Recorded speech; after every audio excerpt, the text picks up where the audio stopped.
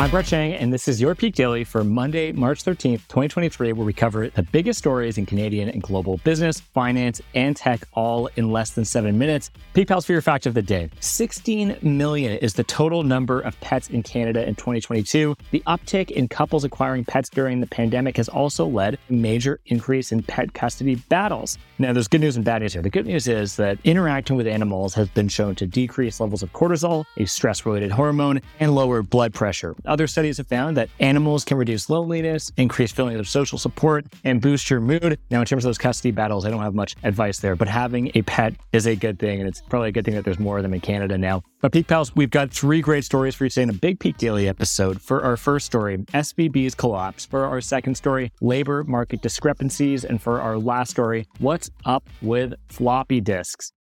For our first story, in a stunning collapse, the likes of which hasn't been seen since the Great Recession, Silicon Valley Bank, SVB, is dead and gone. So you might be hearing about this story. It's fairly complicated, which is where we come in. We're going to break it down piece by piece for you, and we'll start with the catch-up. So SVB is the bank of choice for U.S. tech startups, and they put the fear of God in their customers after losing $1.8 billion in a securities sale and announcing plans to raise additional capital, which cast serious doubt on its financial stability. Now, this triggered a good old-fashioned bank run in which clients, worried about if they could get their deposits back, said, "Hey, give me my money back now." But things got worse after major VCs told companies to get out of SVB. Shares fell 60% on Thursday and another 65% on Friday before trading halted. And kind of happened behind the scenes here is that faster than you could say potential fire sale, SVB was just no more. Regulators seized the bank yesterday and put it under Federal Deposit Insurance Corporation, FDIC receivership, which will handle its remaining assets. By primarily serving tech startups, SVB was super vulnerable to the new high interest rate environment. As the sector slumps, SVB's customers have been withdrawing money to keep the lights on, creating a cash crunch for the bank. They just had less money in their accounts. SVB tried to refill its coffers by dumping some assets, but the value of those had also fallen because of higher rates, forcing them to sell at a loss. And it all matters because SVB is the banking partner for almost half of all listed U.S. venture-backed tech and healthcare companies. Its failure will wreak havoc on an already uncertain industry and could wipe out companies even in Canada. Insured depositors will have access to their money by Monday, but the FDIC only covers up to $250,000. Over that, how much can be recovered is TBD. What's worse, around 93% of SVB's $161 billion in deposits were uninsured. And this is the bottom line. It's impossible to fully capture how tied SVB is to the modern tech world, but stay tuned to see how it shakes out.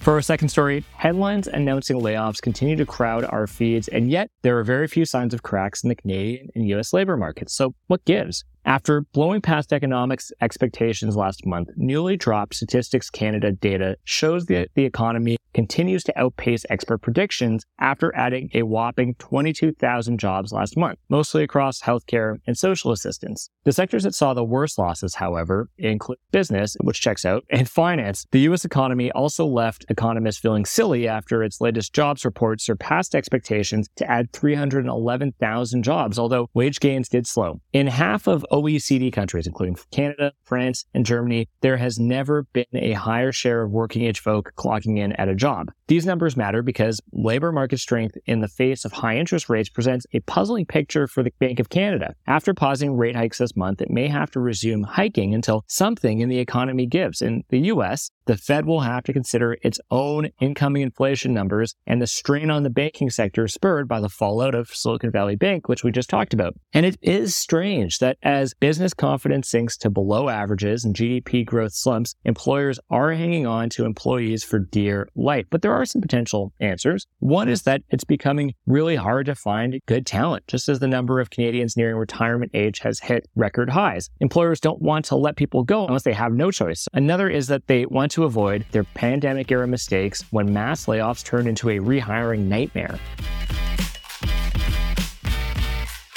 For our third story, remember floppy disks? Well, you might not, which is tough for me to hear as somebody who vividly remembers them, but they used to store data way before the cloud and USBs, and they haven't been commonly used since the 90s, but they still are kicking. Chuck E. Cheese, everyone's favorite rodent-themed children's pizzeria, made headlines after an employee posted a TikTok detailing how the chain still uses floppy disks to upload info for new routines to its famous animatronic mascots. Now, to zoom out, Mr. Cheese isn't the only one using floppies in 2023. Although these plastic squares haven't been mass-produced since 2011, Wired reported they're still regularly used in industries like medical equipment, industrial embroidery, and this is not great for the nervous flyers out there, aviation. And since no one is making new floppy disks, the industries that still use them rely on a healthy inventory of unused existing ones, and almost all of them come from one man, Tom Persky, owner and operator of floppydisk.com, the place to go if you're in the market for floppy disks, who sells roughly 1,000 floppies every day. It sounds like a good business. Floppies matter because they're a humorous example of the very real issue of how archaic technology can stick around in industries where old habits die hard and old tech dies even harder. However, like other dinosaurs before them, floppy disks will die off one day simply because there's a finite supply left. Persky thinks he'll be out of business by 2026 and once had to reject an order for 500,000 disks, which is more than he had left. And next, eventually, companies will replace their outmoded systems. One of the first, Chuck E. Cheese, will no longer need floppies after 2023 as it replaces its old animatronics with touchscreens and people in mascot costumes. Truly the end of an era. And by the way, the robots are coming. If you need more evidence of it, look at Chuck E. Cheese.